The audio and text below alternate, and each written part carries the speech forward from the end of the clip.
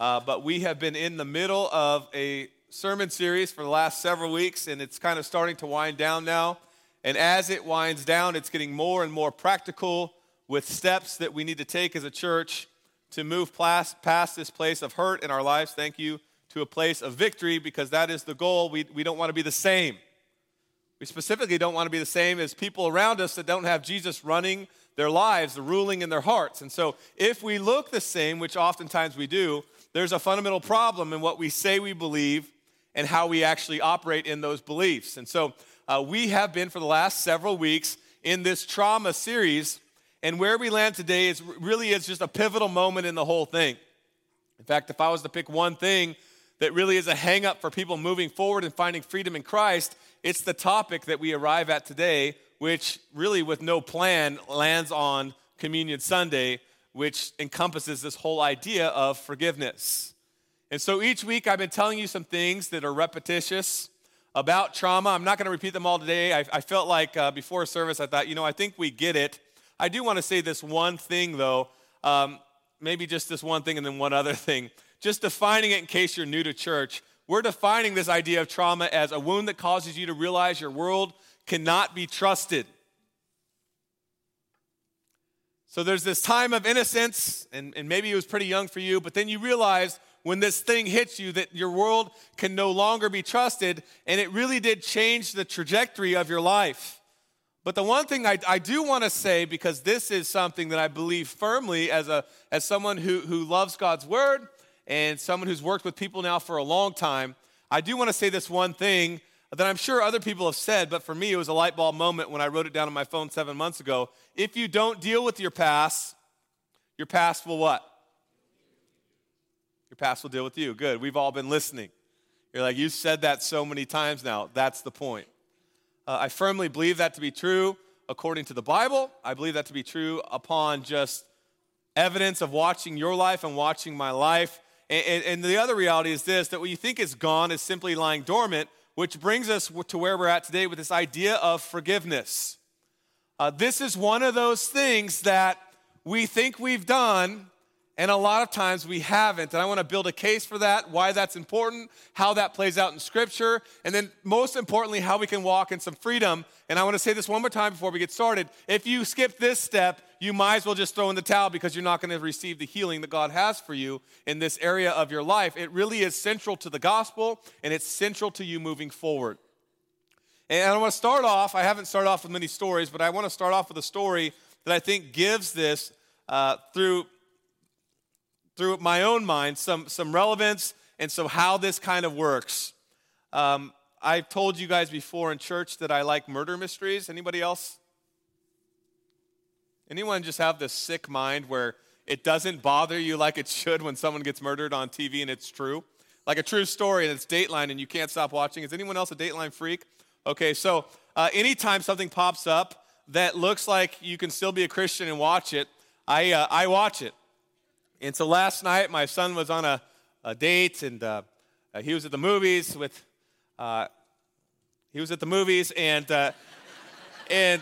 and then Ari was at a friend's house, and Jet had 4 middle-high boys over at our house. And so then they were upstairs, and I said to Ann, do you want to watch something that we normally wouldn't watch if Ari was in the room, like something a little scary? And she said, of course I do. And we watched this thing on Netflix called The Worst Roommate Ever. Anyone? Okay, so if you haven't, you probably don't want to. But I was watching this. I thought I had seen it all, and I hadn't. I hadn't seen The Worst Roommate Ever. And I start watching the first episode. Has anyone seen this?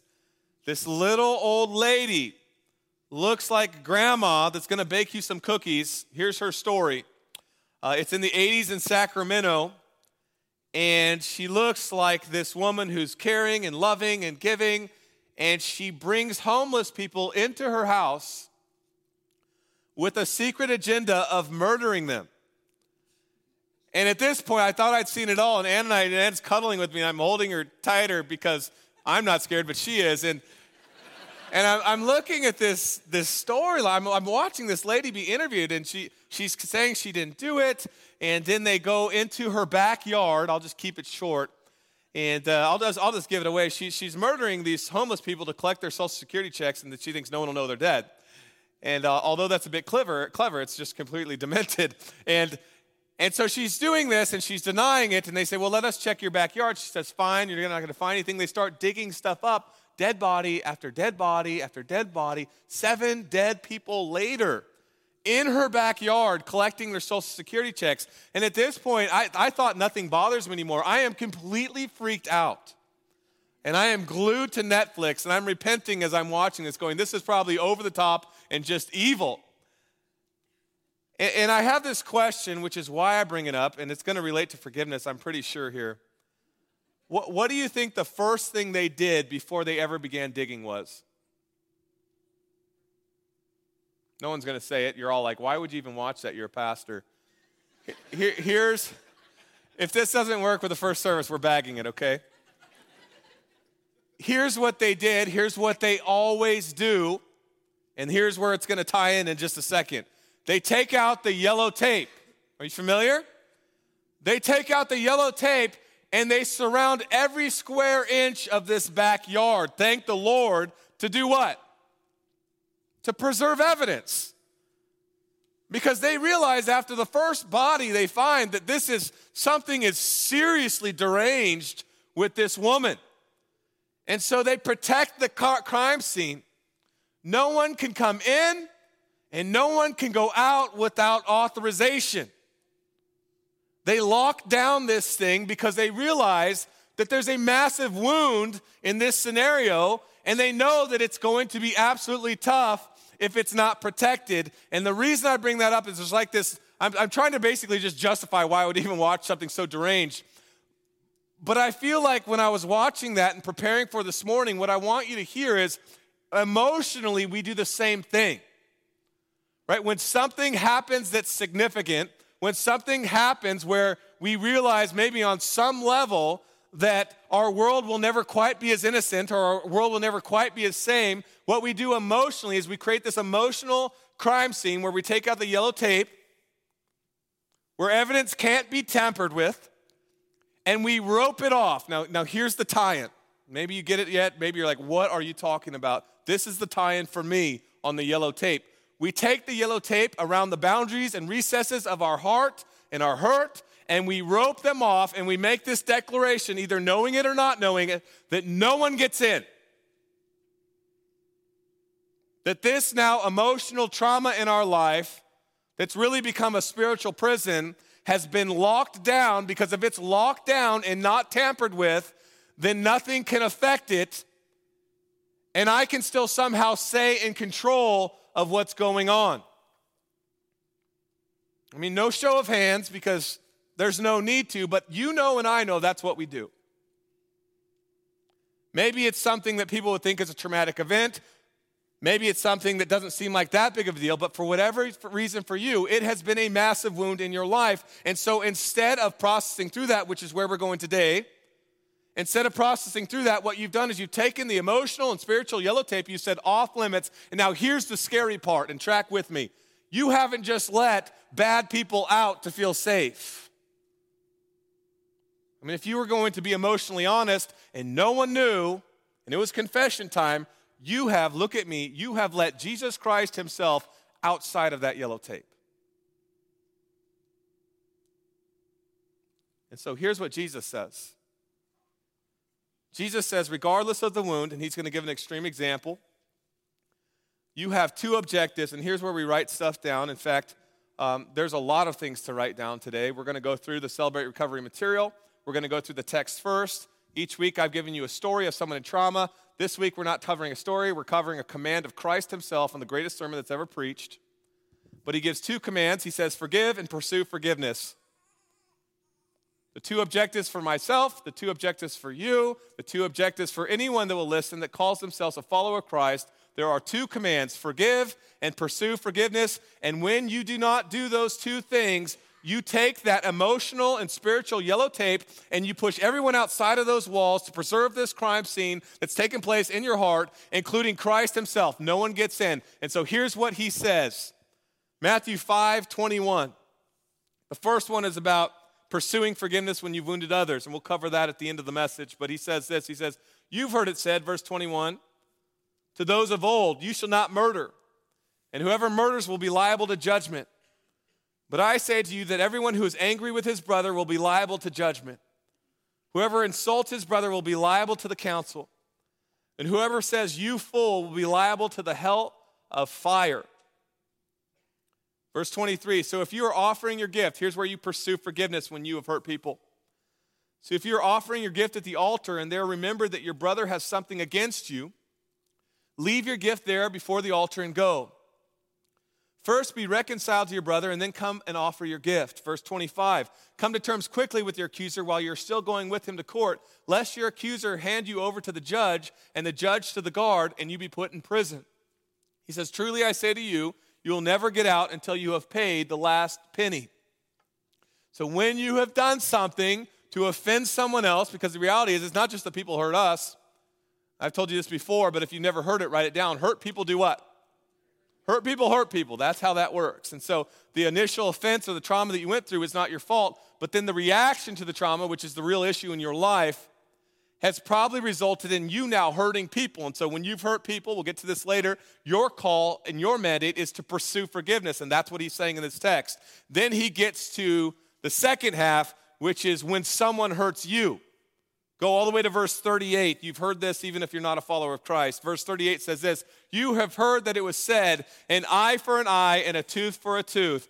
Basic justice, Old Testament justice. Everyone loves this justice. Whatever happens to you, you then have the same right to do that thing to someone else. He says, you have heard it said. You have heard it said that now we're all on the same playing field because whatever happens to you, you have the right to do to someone else. But then here's the New Testament, here's the gospel. But I say to you, do not resist the one who is evil. And here's the hard command, which is why we're using this text, because I think it hits us emotionally.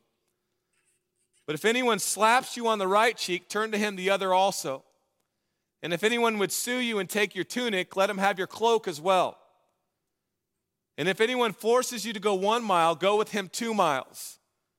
Give to the one who begs from you, and do not refuse the one who would borrow from you. Here's what we've covered in church before, but as way of review, if you're new to New Life, I love this text. We have covered it many times. I have a question for you. There are certain things that are degrading in life. There are certain things that are harder to forgive than other things. And this is a physical example, but I think you could apply it to an emotional state. Of all the things that would be hard to deal with or forgive, the hardest things to forgive are usually those things that hurt you on a pride level. And so just as a way of bringing this to light, I think this is why Jesus says it. I think it's one thing to be punched in the face. I think you can recover from that. I don't know, I'm a lover, not a fighter. But how many of you would just concede it would be much harder to deal with an open hand slap to the face as a show of utter disrespect than it would be even a punch in the midst of things getting out of control and anger going wild. There's just something about that, in my opinion. Matt Chandler talks about that. There is something about the disgust and disdain of someone having the audacity to take their hand, I'm left-handed, and just look you in the eye and slap you straight across the face. And I'm not trying to be misogynistic, but specifically for men. There's something degrading about that.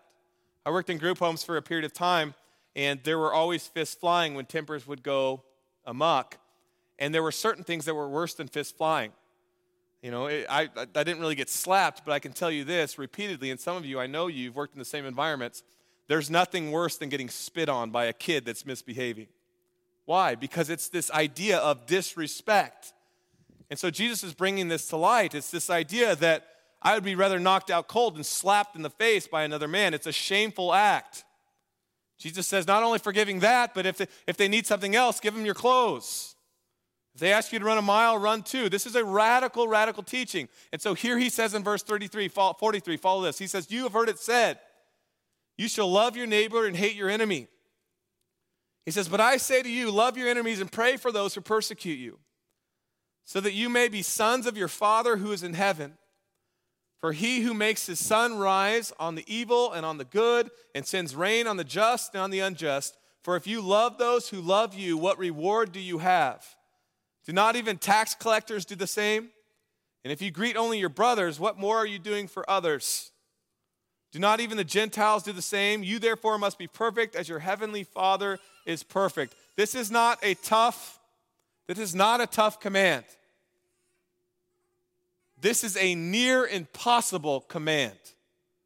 And here's what I know that you might know, that depending on how you walk in here and where you're at in your faith, if you're not a follower of Christ, it goes from near impossible to this other end of the spectrum to completely and utterly impossible. It will not happen in your life.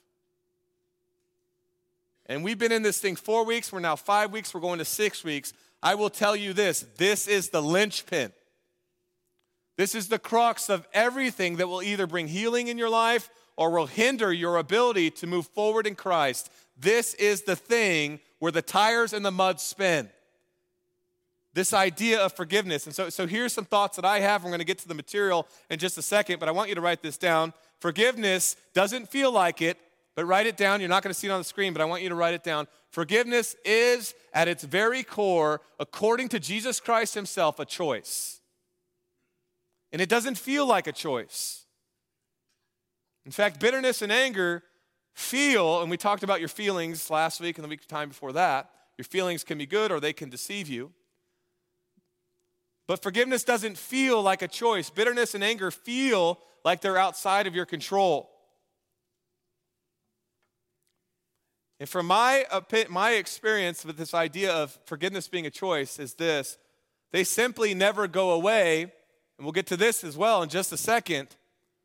When you don't make this cognizant choice, this conscious choice to forgive, these things don't go away, but instead, after a period of time, they appearingly lie dormant, and then that thing happens or that person reappears in your life, and all of those emotions start flooding back.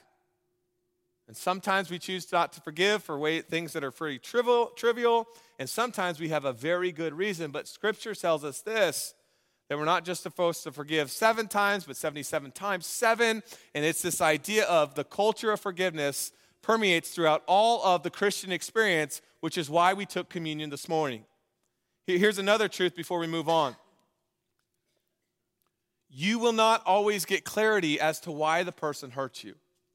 And so if you're looking for perfect clarity and all the answers, you might as well throw in the towel, because I can tell you, although sometimes you might get that, that's more the exception than the rule. It's probably not going to happen.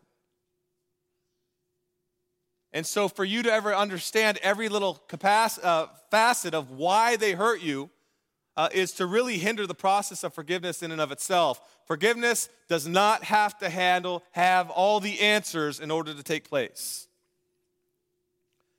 The other thing before we dig in here is I want to just bring this to light as a prerequisite for the conversation. There is this massive thing that happens with you. There's a massive thing that happens with me. You have to recognize it and own it, or you're going to be sticking in the mud and your tires are going to be spinning. There is this thing called fake forgiveness. And if you don't know the difference between fake forgiveness and real forgiveness, then you are absolutely stuck. Let me give you some examples of what fake forgiveness looks like. In fact, if you're a churchgoer, you've probably become a master of fake forgiveness. Here's how you know that you're still struggling. The mention of that person's name makes you shudder. You hear their name, and it just creates in you this emotional response in your heart. Have you guys ever noticed that when you're picking, anyone expecting a baby anytime in the next 5 years? I always, okay, so there's some of you, 5 years, that's a long pregnancy, but how many of you guys know how this works? That there's this name, and it could be a beautiful name like Gertrude or whatever, and that name that's so beautiful that everyone loves, if you ever met someone that you can't stand, do you pick that name? No, why? Because that's a terrible name. Because the sound of that name makes you shudder. If the sound of a name or the mention of a name makes you shudder, that's fake forgiveness. if you see them walking down the streets of Aberdeen or wherever you're from, and you walk the other way because you don't want to see their face, congratulations, that's fake forgiveness. If you're passive-aggressive with them and you behave in a way that's passive-aggressive and you secretly ensure that that person that's still in your life is being punished over and over and over again for the offenses of the past, then you have not forgiven. It's fake forgiveness. If your main objective is getting even, then forgiveness is not taking place. And so what we're doing is we're lying to ourselves. We're lying to ourselves. And what Jesus commands is to forgive. I'm going to put the next choice in Celebrate Recovery material on here, and I want you to see it for what it is. It's a hard word, but I'm going to just read it to you. You don't have to read it out loud. I kind of realized that maybe that was over the top. But I'm going to read it to you. Choice 6, in your process of healing and becoming healed in Christ is this: evaluate all my relationships. How many are you supposed to evaluate? All of them. That's a lot, right? Offer forgiveness to those who have hurt me and make amends for harm I've done to others. And there is a caveat here. I think it's important. Except when to do so would harm them or others. And so there are these exceptions where specifically when you've hurt people, that it would hurt them worse if you pursued them. Now, I think that's a minute part of the conversation. I don't think that's for the majority, but only you would know the difference. Only you know what you've come out of. And so that's between you and Christ and maybe a mentor in your life that can speak with clarity to that. But the Bible talks about this in terms of no exceptions, that forgiveness is, no matter how bad the offense, a mandatory reality, not just for something that you need to do to be right with Christ, but something that you need to do to really have relational health with those people around you. And so with that being said, we're going to answer some questions like we've been doing each week. Number 1, why should I forgive? Why? Theologically speaking, it's very simple, and we'll move on. Because God has forgiven you. Because that's why we took communion this morning. I heard this said, and I want to read it to you. You will never forgive anyone else more than God has already forgiven you. In fact, I can relate to this one as well in counseling. It's a fact that people who feel forgiven find it easier to be forgiving. So God mandates this in our life. God has forgiven you. That's why we took communion this morning. So here's something a little deeper that we're going to spend some time on. The second reason that we have to forgive others is because resentment, write it down. If you don't write stuff down, write this one down. This could be an aha moment in your life. Because resentment does not work. It does not work. There are things that are going on in your heart that are hindering you from health. And when you hold on to resentment, it's unreasonable, it's unhelpful, and it's unhealthy. Holding on to resentment hurts you more. This is ironic. This is counterintuitive, but this is real. Holding on to resentment and anger towards someone else hurts you way more, trust me, way more than the person that you're resenting.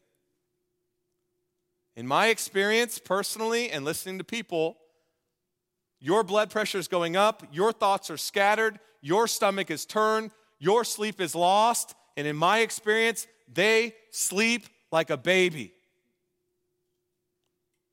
They don't even know anything's wrong, and you can't even function. In my experience, it's not something that goes away quickly. It's just something that lies dormant. Then when you choose not to forgive, this stuff can go on and on and on, 20, 30 years. Here's another reason that resentment doesn't work. Resentment cannot change the past, it cannot change the problem, and it cannot change the person who hurt you. Resentment doesn't even hurt the person that hurt you. That's all on you. That is the own manifestation of unforgiven sin in your own life when you choose not to forgive. Resentment never makes you feel better. I have never heard anyone say, I feel so much better in my heart being resentful. Right? Said no one ever. This yellow tape around your heart that's allowing you to not forgive is just poisoning you. Resentment is like a cancer that literally eats you alive. Resentment is an emotional poison with physical consequences in your life. I'm just throwing a bunch of stuff at you. I'm hoping that some of it sticks. Here's another one. This one is a fact. Resentment is a broken record in the recesses of your mind that keeps playing over and over and over again. And it keeps playing and it keeps hurting. And this one is real. Hear me say this. And it keeps draining you. It's literally sucking the life out of you. Resentment does not work on any level. And I'm just kind of like upping the ante on each thing that I say.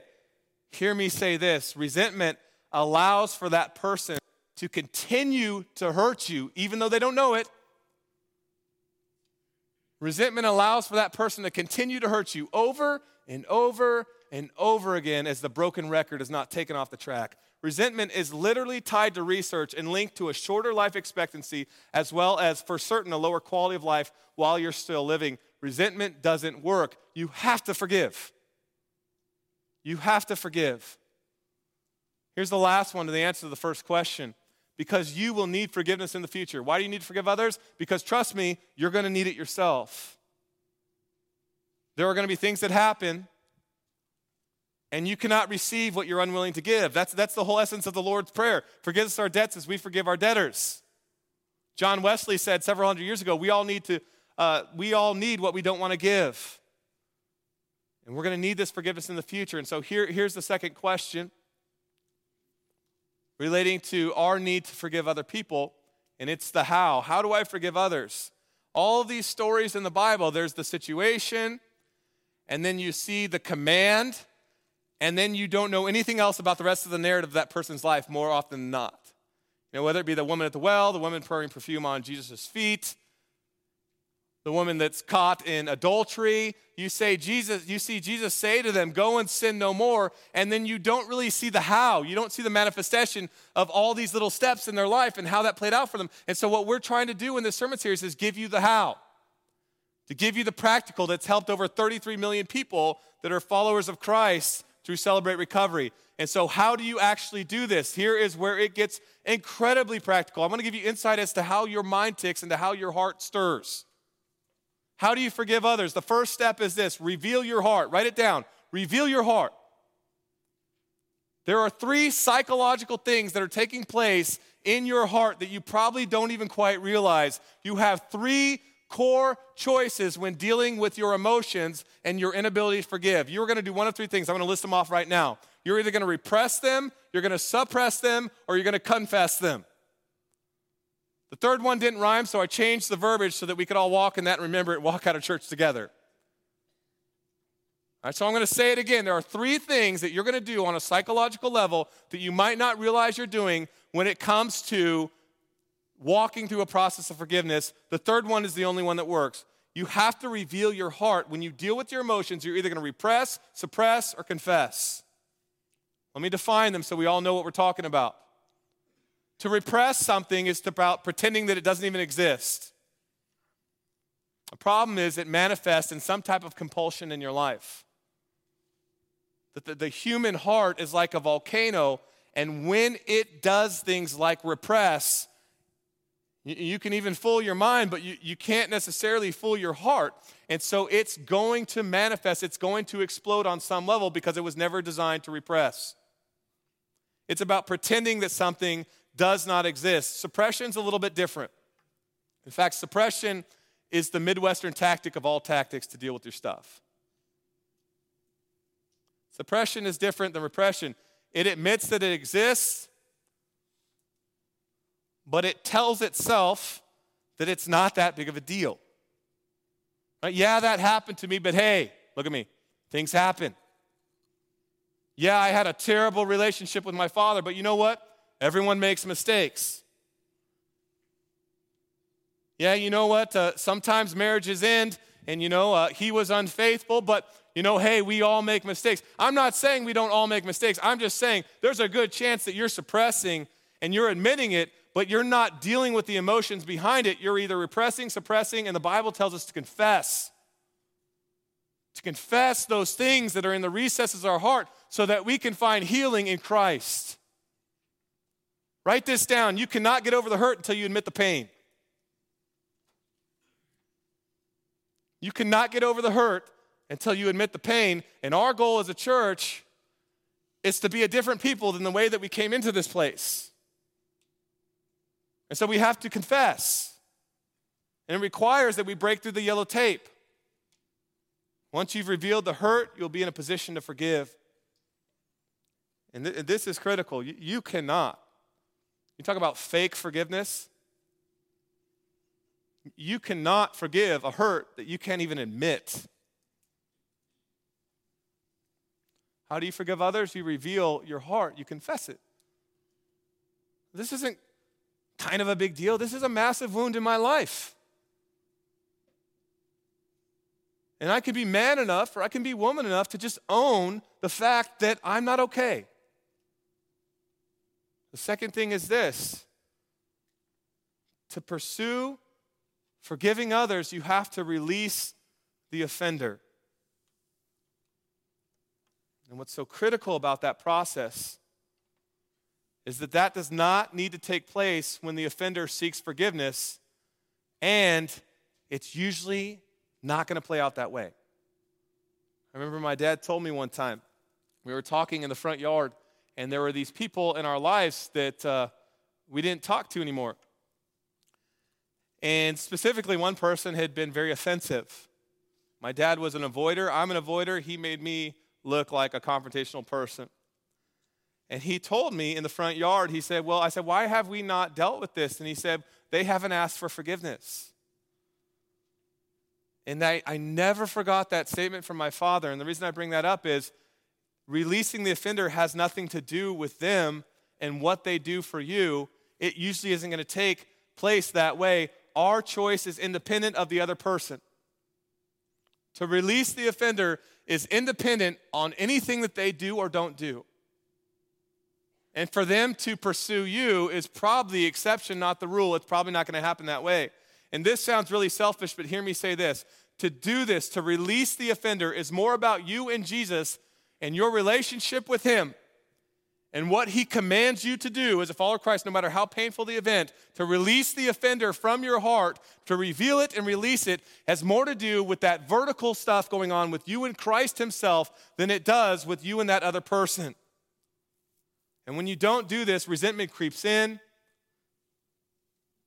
And when you do this, this is critical. I just want to make sure I'm saying all the things that you need to maybe hear to walk through this process. When you go through this, just know this as well. Here's a huge misconception as to how this works. It's just like healing. When I told you a few weeks ago, sometimes when you have these issues in your life and you have these stories, you have these charismatic stories of people saying, I had this desire to do this, and then, I gave it to the Lord, and I never had that desire again. Remember talking about that? It's like, I smoked cigarettes for 33 years, and then I said, Jesus, no more cigarettes, and I never was addicted to nicotine again. I'm not saying that's not true. I'm just saying that's the exception and not the rule. And for 98% of people, the patch helps, right? It's the same way with forgiveness. You give it to the Lord, and then nothing creeps back in your heart, and they're completely forgiven, and you walk in peace, and you want the best for them. Here's what I'm telling you just on a practical level. That might be your story, or it might be that you reveal and that you release, and then 5 days later, you reveal and you release and you reveal and you release, and that forgiveness is this process and not a one-and-done deal in your life. And if you think it's a one-and-done deal, you're going to be incredibly discouraged when those feelings start creeping back into your heart. Are you tracking? Because maybe you've been told things that aren't true, and then when it doesn't play out that way in your life, you quit. How do you know that this process is actually manifesting in your life? Well, here's some evidence. You see them or you interact with them. You know what's taking place. You've owned what's taking place. But you truly want the best for them. You don't forget what happened. You might not ever have the same relationship with them because some of your stories is that wouldn't be safe. That would be really stupid. But when you start to see them, this is how you know you're moving forward. You start to see them through the lens of Christ and what Christ wants to do in their life, the freedom that Christ wants to give them. Here's another one. How do you forgive others? You replace the hurt with God's peace. You have this understanding that comes from Romans 14, where Paul talks about God being the one who settles the score. God being the one that takes all things to an account. God being the one who, in essence, balances the emotional and spiritual books. What rules in your heart as you hear these things and they start to kind of aggravate you? What rules in your heart in this moment? Is it the peace of Christ or is it the misery of unforgiveness? This is a two-part deal. I'm going to say it one more time so that we can all walk into it together. Whatever happened to you to bring you to a place where someone has wounded you is not your fault, specifically if it's related to abuse, specifically if it's related to your childhood. That would be demonic for me to somehow blame you for that. That would be insane, okay? But no matter what's happened to you, your response to that thing has to be owned. Because the response to the thing is oftentimes had more counterproductive things happen in your life, more sin happen in your life than you want to admit, and you'll never move forward if you don't own that. And so there are people not only that you need to forgive, there are people as a result of things that you've done in your life to have these healthy, Christ-centered relationships that you need to pursue. And the third question is this: why do you make amends with those who you have hurt? Same principle. Jesus commands it. Jesus tells us to. He says in this text, he says, if you're offering your gift at the altar and you remember that your brother has something against you, leave your gift there before the altar and go. First be reconciled to your brother and then come off after and offer your gift. And so there's this space when we talk about forgiveness. We always talk about forgiveness in New Life through this lens of you need to forgive people who have hurt you. But there's this whole other reality as we now become Christians and we have this emotional and spiritual baggage that we bring to the table. There are a lot of people, if we're going to do an inventory, that we have hurt because hurt people do what? Hurt people. Jesus commands it. And the second thing is this: unresolved relationships are roadblocks to recovery. In sports, you hear this saying from coaches all the time: you can't skip the process. Unresolved relationships are roadblocks to recovery. Here's the last question: how do you make amends with those who have hurt you? You've hurt. What do you do? Right? Make a list. Write it down. Make a list. Take this moral inventory of people that have hurt you that you need to forgive, and then people that you have hurt that you need to pursue forgiveness with. And some of the topics could be, maybe it's debt unpaid. Hopefully you weren't saved yet when you were robbing people of money, but we all do stuff, right? Broken promises, people you've manipulated out of your own insecurity, people you've been hypercritical of because you didn't get your way, people that you have abused in a variety of fashions, probably most commonly emotionally. Maybe before you were a follower of Christ, or maybe even once you confessed Christ as Savior, you had some things happen in your marriage where you weren't exactly a class act. Maybe you were unfaithful, or maybe you were a liar. Whatever your situation is, make a list, their name, what you said, what you did, how it made them feel, and why you are sorry. And the second thing I would say about that is this: you make a list if you want to make these amends, but think about how you would like someone to make amends to you. I mean, there's a right way and a wrong way to walk through this process of forgiveness. If you have hurt someone on a very deep level, then timing is critical. Find a place where it allow for them to feel comfortable. Do it privately. Right? Don't wait for them to walk out of a Starbucks and say, hey, can I talk to you? Remember that time I was unfaithful to you? I mean, there is a right way and a wrong way to deal with this stuff from our past to receive the healing that God has for us. Another thing is this: humility, humility, humility. When you ask for forgiveness, don't ever make justifications for your behavior, because that's not asking for forgiveness. Don't ever ask for forgiveness and then say, hey, the other things that you did to me, that's not the time. That's not humble. And then also this reality is that there's an appropriateness to it. If there are things you've done relationally that have wounded someone else greatly, Maybe it's a past marriage. There's an appropriateness to these types of conversations. If they have remarried and they have moved on, then you just need to kind of bring that to Jesus and leave them alone.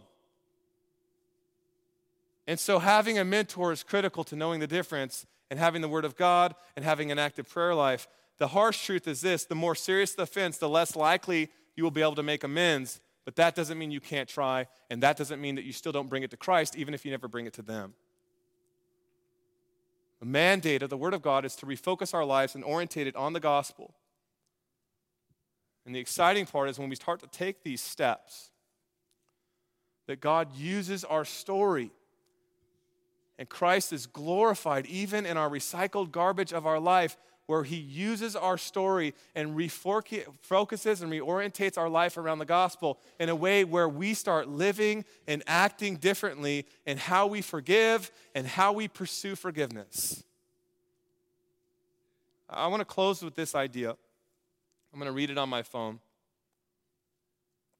There's a story that I want you to hear. Here's some of your stories. Here's definitely my story. I want to bring it to light because I think it affects a lot of us. Here's a painful reality of forgiveness and pursuing it, is that some of those people that have hurt us the worst, we are in no position to pursue. And one of the reasons why is they're not even living anymore.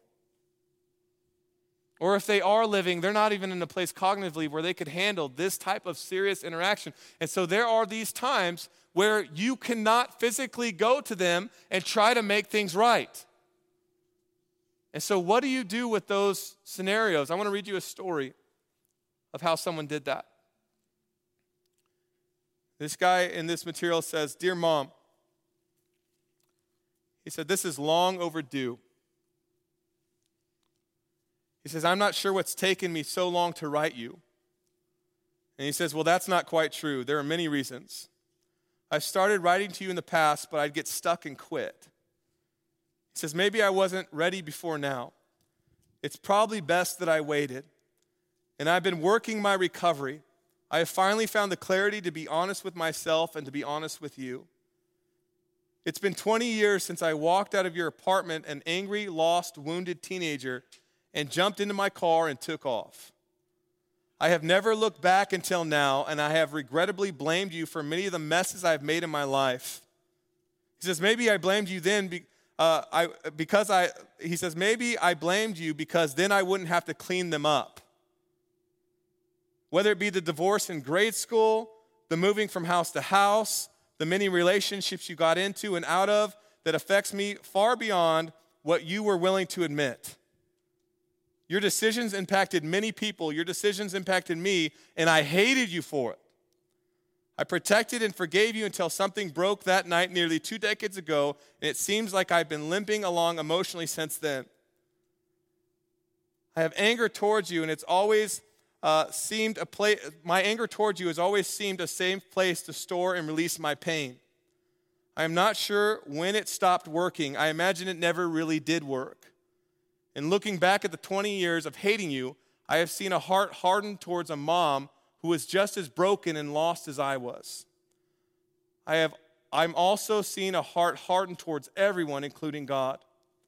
I think it makes sense to me now what Jesus said in Matthew 6, that if I do not forgive, I won't be forgiven.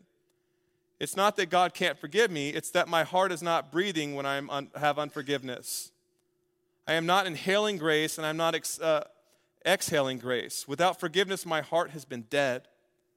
Sometimes I see someone who reminds me of you. I often look at my daughters and wonder what it would be like for them to know their grandma Chrissy. In some ways, I still can't believe you're gone. You were so alive, larger than life. Your laugh was loud and unashamed. I hear your laugh in Rose, my youngest. I am sorry, Mom. I will not blame you for my choices. I believe your choices, even the bad ones, are being redeemed in my life for God's glory. I am sorry I wasted the time we had here together being angry. My comfort and hope is that we will see each other again and there will be no more pain and no more tears."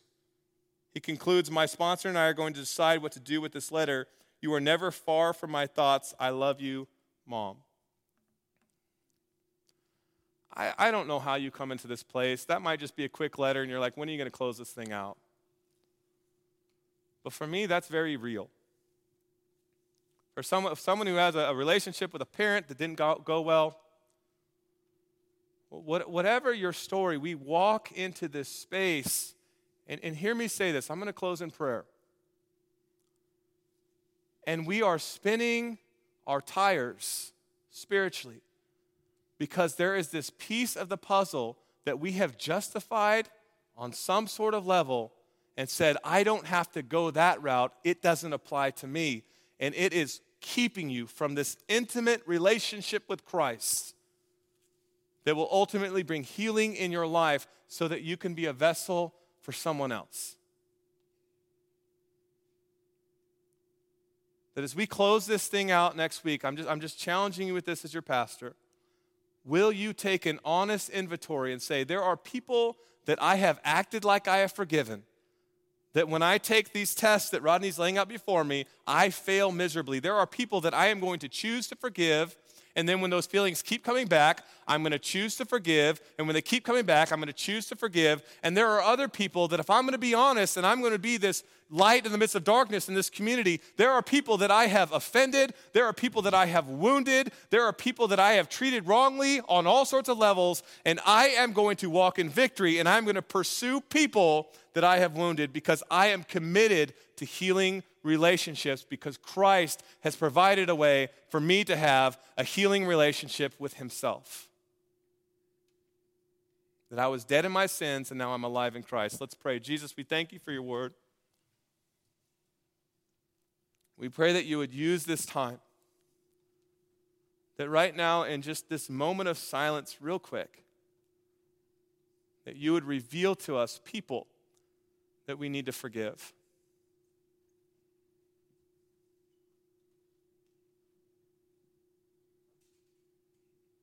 That you would reveal to us people that we need to pursue forgiveness with so that we can get the healing needed to be a follower of Christ that's making a powerful impact in the world around us. We pray these things in your precious and holy name, and everybody said, amen. Thanks so much for joining us today. We pray this message connected with you, and we hope it gave you another way to connect with Jesus and your New Life family. For more ways to get plugged in here at New Life, you can visit our website at www.newlifeaberdeen.org. Thanks again for listening, and have a great week.